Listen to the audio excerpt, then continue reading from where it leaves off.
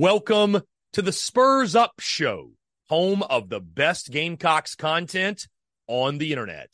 The following is presented to you by our friends over at MyBookie. Football is back, and so is winning season at MyBookie. NFL, college football, and a brand new cash-out system give you options to bet and win all season long. First two legs of your parlay hit, cash out early and use the funds on another bet, or let it ride for the chance at a bigger payday. Use early cash outs as a tool to stay in control of the action at MyBookie. To get started, go to mybookie.ag now and register an account for free. When you're ready to make your first deposit, just use promo code TSUS to grab a welcome bonus on the house. That's promo code TSUS to claim your deposit bonus and, for a limited time, a free chip to use in the MyBookie casino. You can bet on anything, anytime, anywhere, only with MyBookie. We're also brought to you by our friends over at Twisted Tea. Twisted Tea, the drink that fuels fun and celebrates your love for college football. Keep it twisted. We're also brought to you by our friends over at Prize Picks. Go download the Prize Picks app or go to prizepicks.com. And when you do, use the promo code TSUS to receive a 100% instant deposit match up to $100. Prize Picks is the simplest fantasy game on the market, focused around prop total entries. You pick 2 to 6 players, and you can win up to 10 times on any entry. Prize Picks has no sharks, optimizers, or mass multi-entry. It's literally just you against the projection. They also allow mixed sport entry. So, for example, you can take the over on LeBron, parlay with the under on Mahomes. They've got college sports, pro sports, literally anything and everything you can think of. They have got it over at Prize Picks. They also have a slick, easy-to-use mobile app, both on the App Store and Google Play. They're rated 4.8 stars in the App Store with rave reviews. So many fans and listeners of the Spurs Up Show have made tons of money with our friends at Prize Picks, and you should as well. So again, go download the Prize Picks app or go to prizepicks.com, and when you do, use that promo code TSUS to receive a 100% instant deposit match up to $100. Be sure to check them out and tell them that Chris from the Spurs Up Show sent you. Let's get it.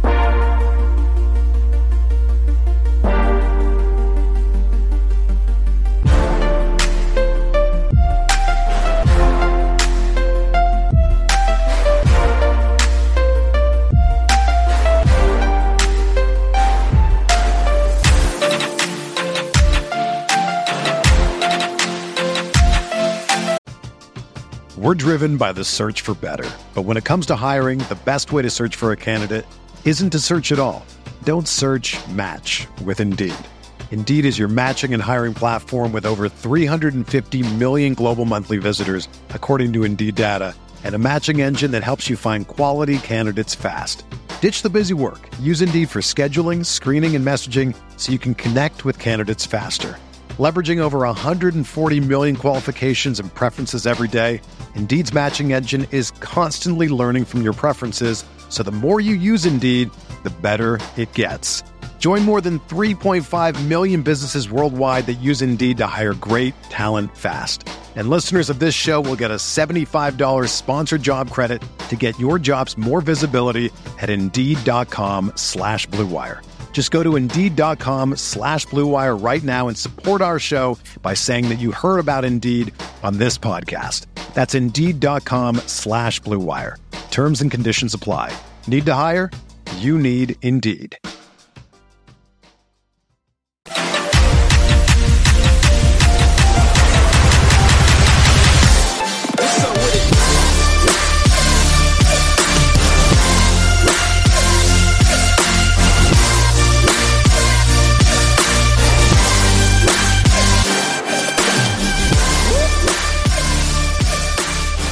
JC Shurburtt of the Big Spur of Inside the Gamecocks once again joins the show. JC, appreciate you taking the time, my friend. What's going on? Yeah, good to be with you guys today. It's a Tuesday. It's a busy Tuesday. About to head down to the coast of South Carolina. I've got a Carolina Rise event in Georgetown tonight, Charleston tomorrow night. So we'll be good to be amongst the people. One thing I was really jealous of you about kind of before I got into the collective part of it, Chris, when we were doing media stuff, I was in Chicago most of the time.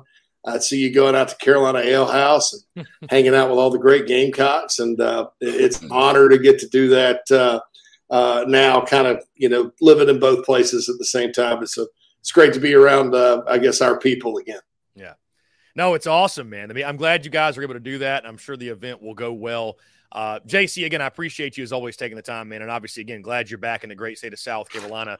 We're going to dive into the Georgia game, talk Mississippi State, all that good stuff. But I want to start on a little bit of a different note because I've noticed, and I don't know if you have as well, an uptick over the last 24, 48 hours of conversation regarding Gamecocks defensive coordinator Clayton White.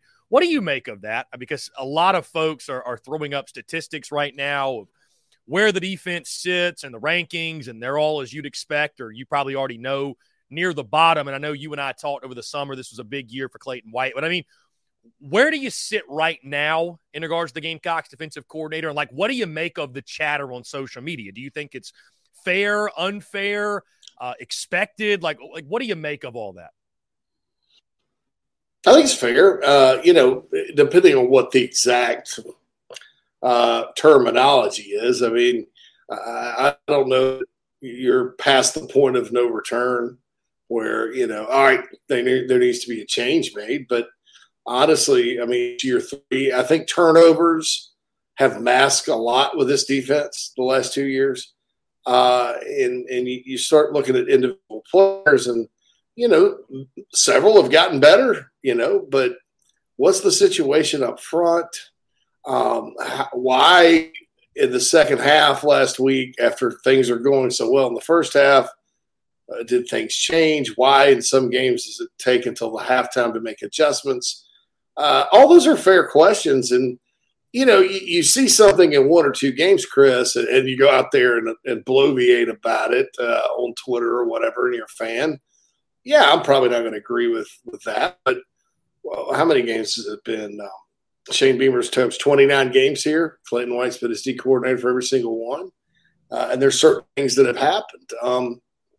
And so I think it's fair. I thought, though, that said, the defense played its best game out of all three of them this year on Saturday.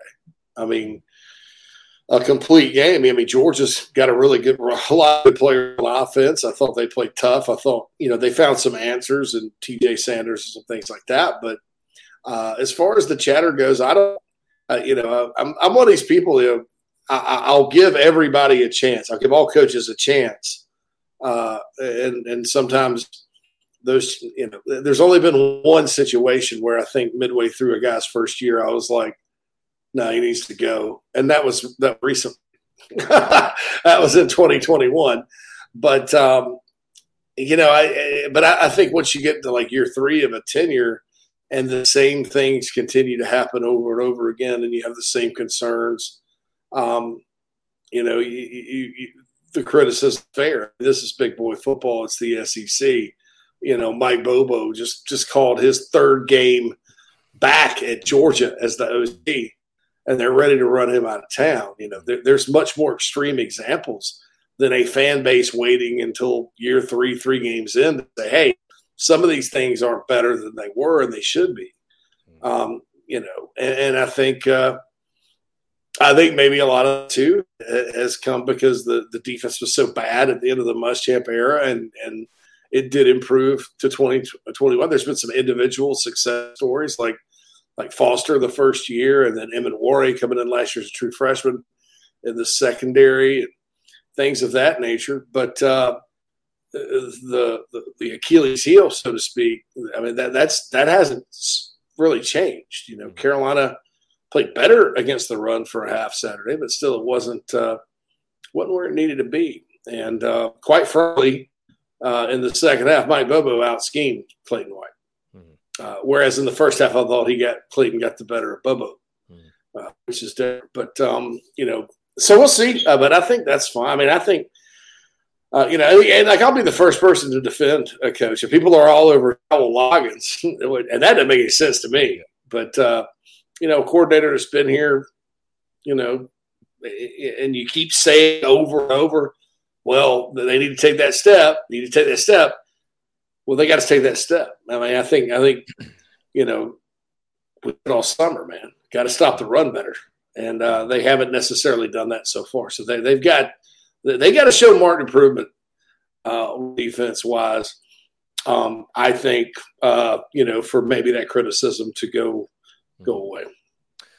Now, JC, looking back at the Georgia game, a tale of two halves. Obviously, South Carolina jumps all over the Dogs and jumps out to a 14-3 lead at halftime. I think all of us, I know my mind was running wild with the thoughts of South Carolina pulling off this great upset and what it would mean for Shane Beamer's program, what have you, but also knowing that the Gamecocks had to go toe-to-toe with the number one team in the country, back-to-back national champions for the entire second half, and Georgia came out and did exactly what you thought a heavyweight fighter like them would do. I mean, they punched you right in the face, and then they punched again. They were waiting to see if you would respond, and that response unfortunately never came. But a game in which, JC, I think you can take a lot of positives from, but also very frustrating, right, especially for the fan base when you feel like victory was right there in your grasp and you let it slip away. So all in all, when the dust settles, now that we've had some time to think, JC, like, what are your main takeaways offensively, defensively, some of the positives you saw, things you can build on? And are there still some things that linger that maybe frustrate you? For example, JC, I thought maybe the second half game plan, like you mentioned, I wasn't sure. It didn't feel like South Carolina exhausted every option, every opportunity. Like, it felt like the Gamecocks stopped playing like big underdogs, and it was like you still are that big underdog. Like, you know what I'm saying? So some people thinking maybe they left some things out there on the field. You're just overall thoughts on the day that was in Athens, because when you look at the final score, you would say, okay, 10-point loss, that's encouraging, but a lot more frustration than you'd expect because you had such a great opportunity to pull off that upset. We're driven by the search for better. But when it comes to hiring, the best way to search for a candidate isn't to search at all. Don't search, match with Indeed. Indeed is your matching and hiring platform with over 350 million global monthly visitors, according to Indeed data, and a matching engine that helps you find quality candidates fast. Ditch the busy work. Use Indeed for scheduling, screening, and messaging so you can connect with candidates faster. Leveraging over 140 million qualifications and preferences every day, Indeed's matching engine is constantly learning from your preferences, so the more you use Indeed, the better it gets. Join more than 3.5 million businesses worldwide that use Indeed to hire great talent fast. And listeners of this show will get a $75 sponsored job credit to get your jobs more visibility at Indeed.com/Blue Wire. Just go to Indeed.com/Blue Wire right now and support our show by saying that you heard about Indeed on this podcast. That's Indeed.com/Blue Wire. Terms and conditions apply. Need to hire? You need Indeed. Well, I'll tell you what, I think I kind of look back the last 20 years, 23 years, because I'm of the opinion a new era of Carolina football started in 2000, really. That's kind of the year that, Holtz turned it around. And ever since that point, the standards have been increasingly rising, right? From where they used to be, where, boy, there may have been 10,000 people at the airport or the bus stop when the team got home for playing the number one team in the country within 10 points at some point. Now people are pissed off. Yeah, that's good. That's a good thing. Expectations are good. And so I think, number one, my house standards have changed, and that's good. I think that's a positive. I think, number two, it's good that people are upset within the program because they lost the game and not just sitting there going, oh, well, we played them close. Good for us. Pat us on the back. Because they lost because of mistakes. They made critical errors at critical times.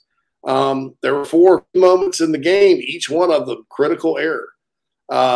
The hold on the kickoff return, along with the Georgia kid making a great play. The Georgia kid making a great play on X is recruiting. The hold is mental, okay? the drop by Trey Knox.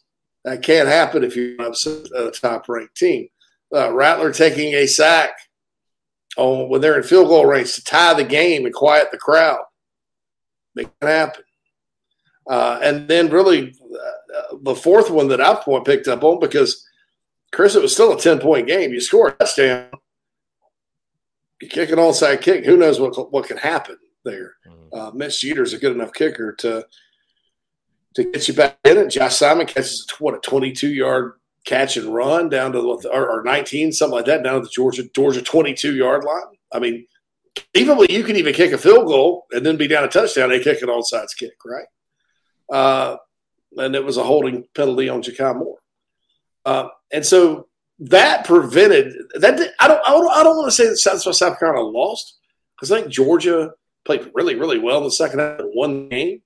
But that's what prevented South Carolina from maybe taking it down to the wire and being in position to perhaps pull the upset at the end. Because by the end, 10-point game, that was it. So that's why people are mad. I do think there were some answers that were found on both lines of scrimmage from two individuals that won awards this week, and rightfully so. TJ Sanders, defensive tackle. I think sometimes players, if you see them in a game and you've kind of been waiting on them to break out, Chris, and they have that breakthrough moment, I think that that sometimes facilitates comfort and confidence the next time out. And then you kind of see him go. Well, if you think back to last week, TJ Sanders finally one of the first guys that got a sack all year. I think he may have the first sack all year for Carolina against Furman. And then you saw what he did. Omega Blake on the other side, by the way, a receiver, that first touchdown against Furman, and then you saw him in for Juice. But back to Sanders, he's a guy that we've been waiting to break out for a long time. There's an answer at D tackle. Now, I don't know how you split it up with Boogie and Huntley and Elijah Davis and him. My guess is you should probably consider sliding, either staying in the three-man front or sliding Tonka back out. But we'll see how TJ Sanders has to be on the field now. I mean, that dude, I haven't seen a D tackle play that individually since probably Javon Kinlaw against Georgia 4 years ago at South Carolina. And then on the offensive side, man, what can you say about Big Tree Babalade? I'm going to enjoy saying his name too, Big Tree Babalade. That's just a pimp name. It just rolls off your tongue, Babalade. But he, the kid gets in there and starts left tackle. And keep in mind, Chris, as a recruit, this guy was highly touted, but he wasn't a top 50 guy or anything. He was just like a top 300 guy. Some people had him as a high 3-star. Most people thought he was a guard. He gets in there at left tackle in the SEC against the number one team in the country as a freshman. Against the defense that, by the way, it really stresses the tackles because they do have those looping pressures that they do, delayed misses and things. And guy didn't give up a sack and blocked well. It looked like he belonged, right? So those are two answers. So I think that's what I took away from it. And I also thought I don't want to sit here and say, oh, Georgia's not very good because of what they did against Carolina, because Carolina had something to do with it. But I'll say this. Watching Georgia going back, watching their first two games against the Cupcakes, watching them against Carolina, they remind me a lot more of Mark Richt's Georgia right now than Kirby Smart's. So maybe it's because it's Bobo's offense again. It's kind of back to the future formationally and stuff. With one exception, I think that they're doggone talented at receiver. And we probably didn't see a whole lot of that against South Carolina. And I also think South Carolina's secondary played really well. But, we'll see what happens. But I took that away on Georgia. These guys don't look quite as dominant as the last 2 years' teams, but they are extremely, extremely talented. I mean, those Michael Williams, Kamario Lassiter, my God. Those Malachi Starks, I mean, those are ballers. So. JC, the running back position, the running back room as a whole has been one that's been a talking point this week. When you've had the issues up front that you've had, it makes it really, really tough to generate any sort of running game. That was the case on Saturday. And, of course, give credit to Georgia's defense. They're fantastic. But this has been an issue all year. What's your take on the running back room? Should there be a change at RB1? I think there's been some unfair criticism thrown to Kevion Joyner's way, lumping it all on him, if you will. But to be fair, from what we've seen thus far, and you can correct me if I'm wrong, JC, but it feels as if DK is a guy that when he meets contact, he goes down rather quickly. And a guy like, let's say, Mario Anderson, who has been a big-time RB1 before, he meets contact. He seems like he's able to get that extra 2 or 3 yards. I mean, do you think there should be some shuffling in the running back room? Or I'll ask you this simply point blank. What has to change for South Carolina to get some sort of rushing attack going? Because they're obviously going to throw the football this year and throw it a lot with Spencer Rattler, but you got to find some balance at some point. Yeah, I think South Carolina, it's kind of they have sort of the same situation Georgia did last year, but they're not dealing with like 4 uber talented guys. They're dealing with 4 guys that, kind of have specialties and do what they do. And I think it's up to Dowell Loggins. Probably not even, I don't know that it's something the running backs coach will or wants to do or can do or whatever. We'll see, but I don't know whose decision this ultimately is to kind of figure this out, because you can rotate 4 and get away with it and actually be quite good at it. Georgia's done it, Alabama. A lot of other schools that are pretty good teams have done it. But what you can't do is you have to be kind of subtle enough and nuanced enough to where, you're not tipping your plays. In other words, 5's in, that means it's going to be a pass. This guy's in, run. This guy's outside, run. You got to kind of figure the way out. But I would play all 4. And here's what I do. Between the 20s, Mario Anderson would be my guy. I think that's a guy that if you're talking about who can be the back, carry 17 times for 90 yards or whatever, be your running game from the running back position, I think it's him. And I think that, no matter what happened in practice or whatever in the games, the few times he's been able to run, beautiful. He drug Georgia's whole team down the field the other day. He's compact. He's small to the ground. He's hard to tackle. He hits the hole hard. He's got quick feet. He'd probably be about a, second or third team back most places. But at South Carolina this year, I think he is RB1. Now, I say that. Does that mean he needs to be in the starting lineup and out there first? I don't care. You can start DK. I won't. Because here's what DK brings to the table. DK can catch out of the backfield. He's been really solid with that. He can pass block really well. He's better at that. He's got quick feet. He's a team leader. And so inside the 20s or inside the 10 or the red zone, I don't necessarily mind DK coming in, because what he does do really well as a running back, ball carrier, whatever, is he sniffs the end zone pretty good. He can find the end zone, especially short yardage, goal line. He gets it. There's a reason leads the team in touchdowns right now, 3. And like I said, he does pass block well. He does catch the ball well. So, yeah, maybe like a rotation between the 20s or something. I would definitely try Mario more carries if you're looking to run it and get down the field.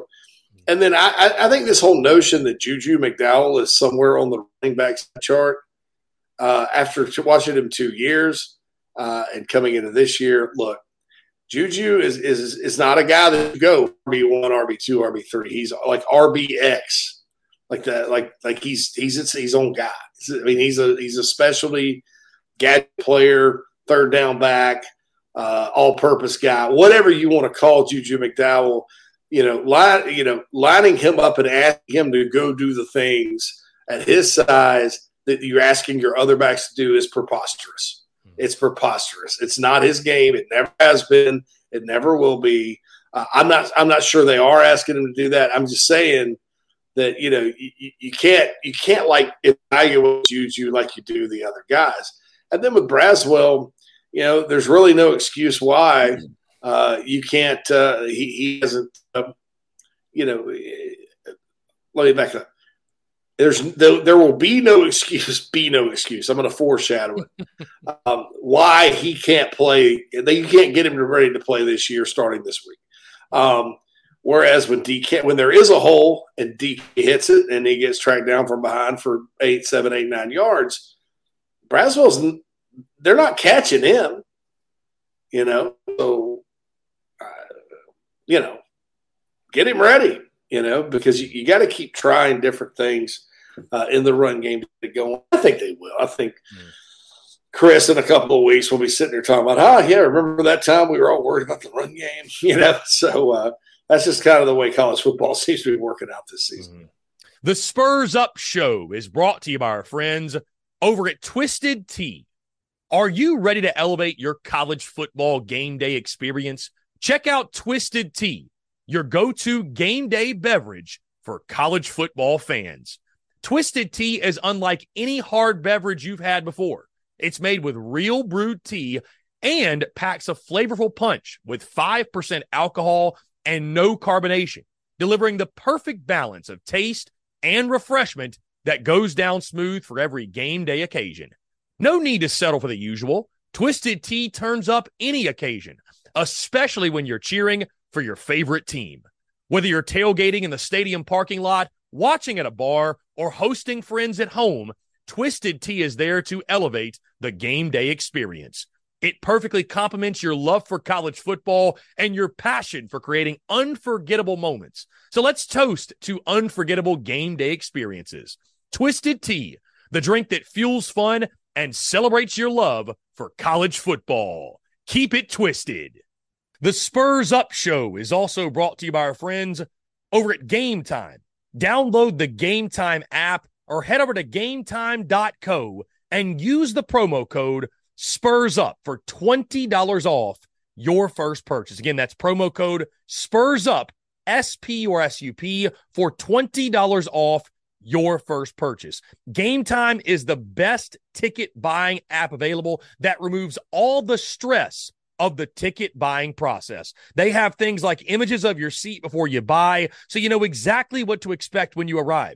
Guys, you can buy your tickets in a matter of seconds. 2 taps and you're set. And also tickets, they're sent directly to your phone. So no more scrambling, searching through your email, trying to find the tickets you just bought, whether it be the Gamecocks, a concert, a comedy club event, you name it, whatever the event is. Buying tickets shouldn't be stressful, and Game Time is the way to go. Again, that's our friends at Game Time. Go download the Game Time app or go to gametime.co. And when you do, create an account and use promo code SPURSUP. That's SPURSUP for $20 off your first purchase. Download Game Time today. Last-minute tickets, lowest price, guaranteed. JC, I'm going to ask a question to you that I've been asked about 1,000 times since Saturday and all throughout this season. What is the latest on Nicholas Harbor? When do you think realistically we could see him start to make an impact? Because fans are just clamoring for him, and I think those of us who know understand the reasons why he's not out there, because he is a true freshman who is still learning the ropes. Who, it's not like he came in as a polished wide receiver, but fans don't want to hear that, right? All they can see is 6'5", 242, runs a 10-3, 100-yard dash, whatever all the measurables are. And, they see Luke Doty, a ball just go over his outstretched arms and think to themselves, I wonder if Nick Harbor would have caught that. So what's your thoughts on him, his development?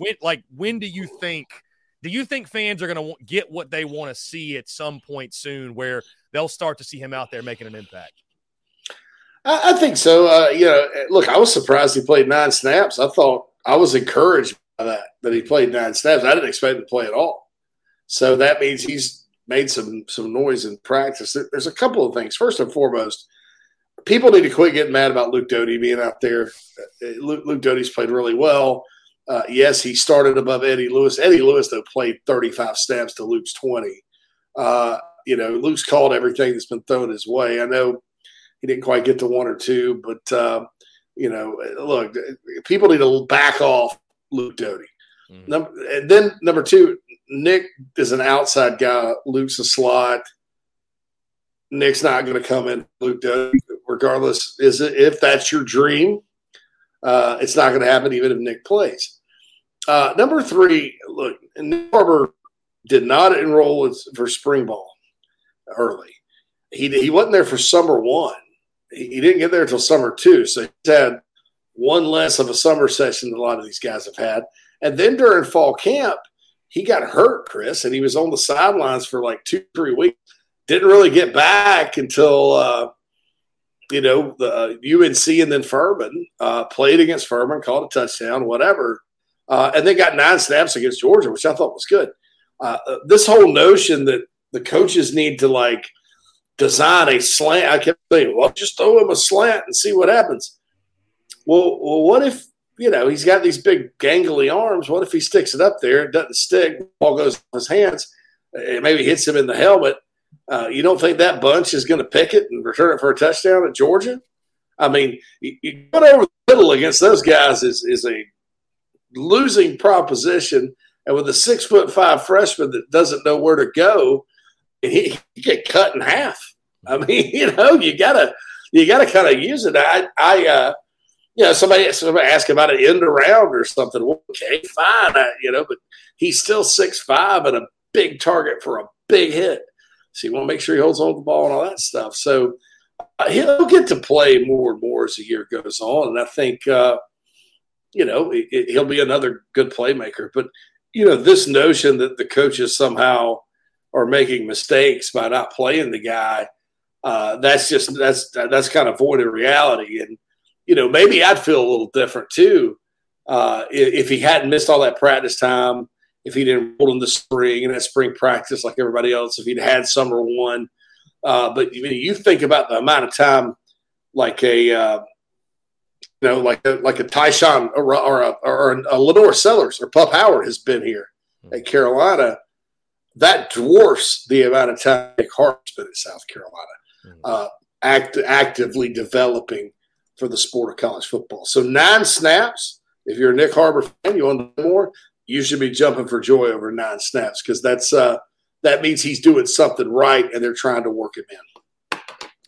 Now, JC, we look ahead to this weekend. South Carolina returns home to the friendly confines for the SEC home opener against the Mississippi State Bulldogs, a team right now, JC, in transition. Obviously, RIP, the late, great Pirate, and right now, Zach Arnett, I think, doing the best he can, but it's a brand-new offense with Kevin Barbay. We saw them last week against LSU really, really struggle. And, I mean, Will Rogers' numbers, right? I mean, he's trying to grasp this brand-new offense, a guy that before this year had never, run out of under center, had never turned his back to a defense, right, run any sort of play action, had been in this air raid system his entire life. And, we're seeing the numbers reflect that the transition, Mississippi State near the bottom in all the offensive categories statistically, South Carolina near the bottom in all the defensive categories statistically when it comes to the SEC rank. So something's got to give on Saturday. The way Spencer Rattler's playing obviously factors in this game.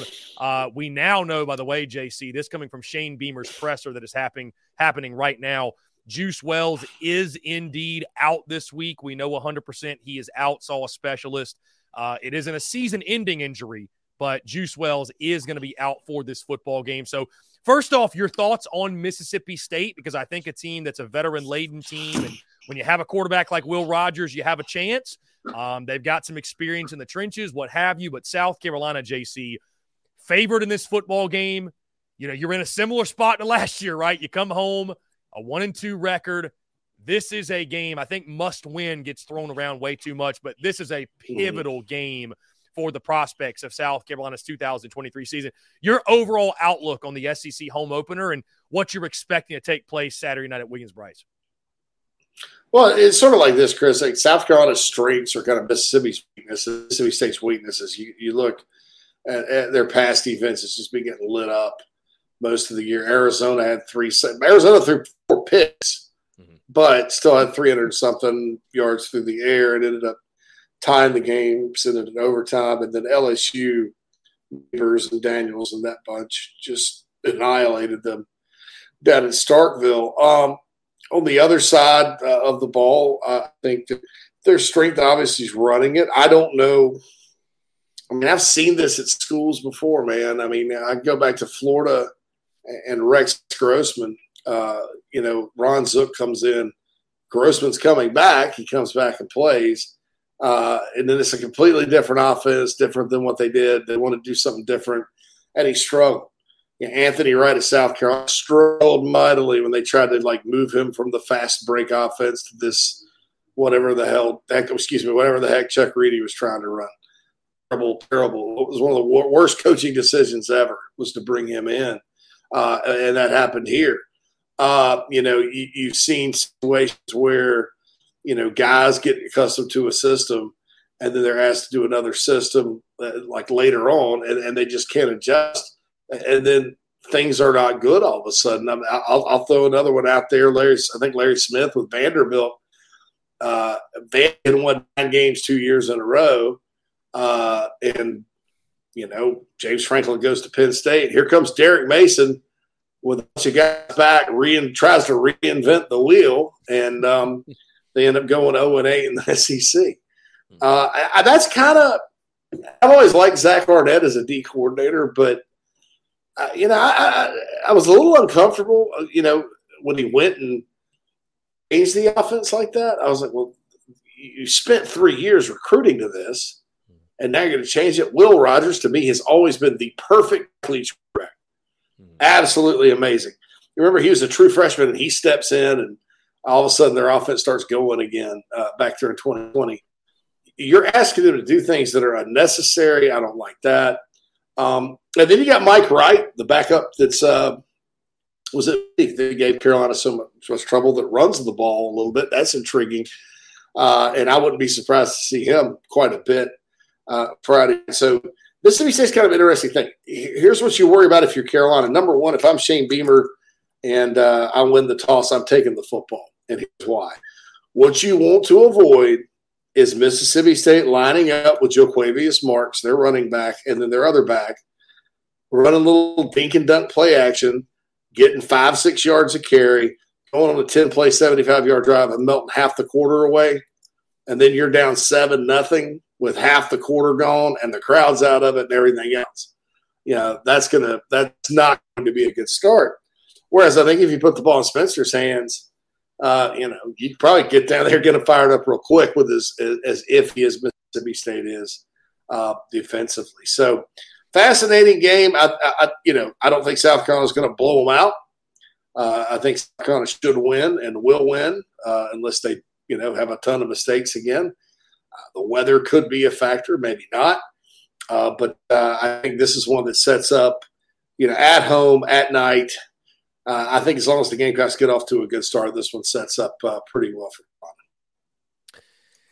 Admittedly, JC, this one feels like to me a game that gets kind of weird. I could see Beamer ball finally showing itself, like special teams. I think this, and before we close, JC, I'll close out with this and see if you agree. This game to me is so important for South Carolina and Beamer's program, because we've seen the Gamecocks in this spot before, JC, and we've seen them fall flat on their face. And I'm not trying to pull skeletons out of the closet or speak any negativity out there. But like, I just really want to see, right? What's the thing that's plagued this program over the last couple of years? It's consistency. And so, like, I just want to see a football team that, okay, you went toe-to-toe with Georgia, disappointing loss, no moral victories, but you did some positive things. Are you able to 7 days later build off of those positive things and not have one of those, and you know what I'm talking about, JC, one of those just maddening, mind-numbing losses where it's like you just reverted back to all the bad stuff you were doing. You know what I mean? So, like, that's what I want to see more than anything, right? And admittedly, I don't know if it's my PTSD or what, but, like, I am nervous going into this football game. Everybody expects Carolina to win. They should win, but it's like, go actually do it. You know what I mean? So. Yeah, it's kind of like one of those it'll go one of two ways. It'll either go kind of like Missouri in 2019. I mean, but that game was out there. Come to find out, there was a lot going on or whatever and all that. That's because that was kind of the alarm bell for that season. Because that dropped the Gamecocks to 1-3, and you're sitting there wondering how you're going to get to 6. It also, it's time to win. I mean, it's not, the Georgia game, Carolina did some great things. They got better. They, they played Georgia tough. They, found some answers some places. But, man, they didn't win the game. So you're 1-2. You got to go win the game. I mean, this team needs a win. This program needs a win by any means necessary. So I think that's the thing to look for when you're talking about the, kind of the weirdness and letdown and all that is, these guys need to remember, the players and everybody involved that you have not won So therefore, you need to get out there and make sure you get it done. And there should be no reason for a late. This team should be playing like their hair's on fire because they want to have that first SEC victory that bad.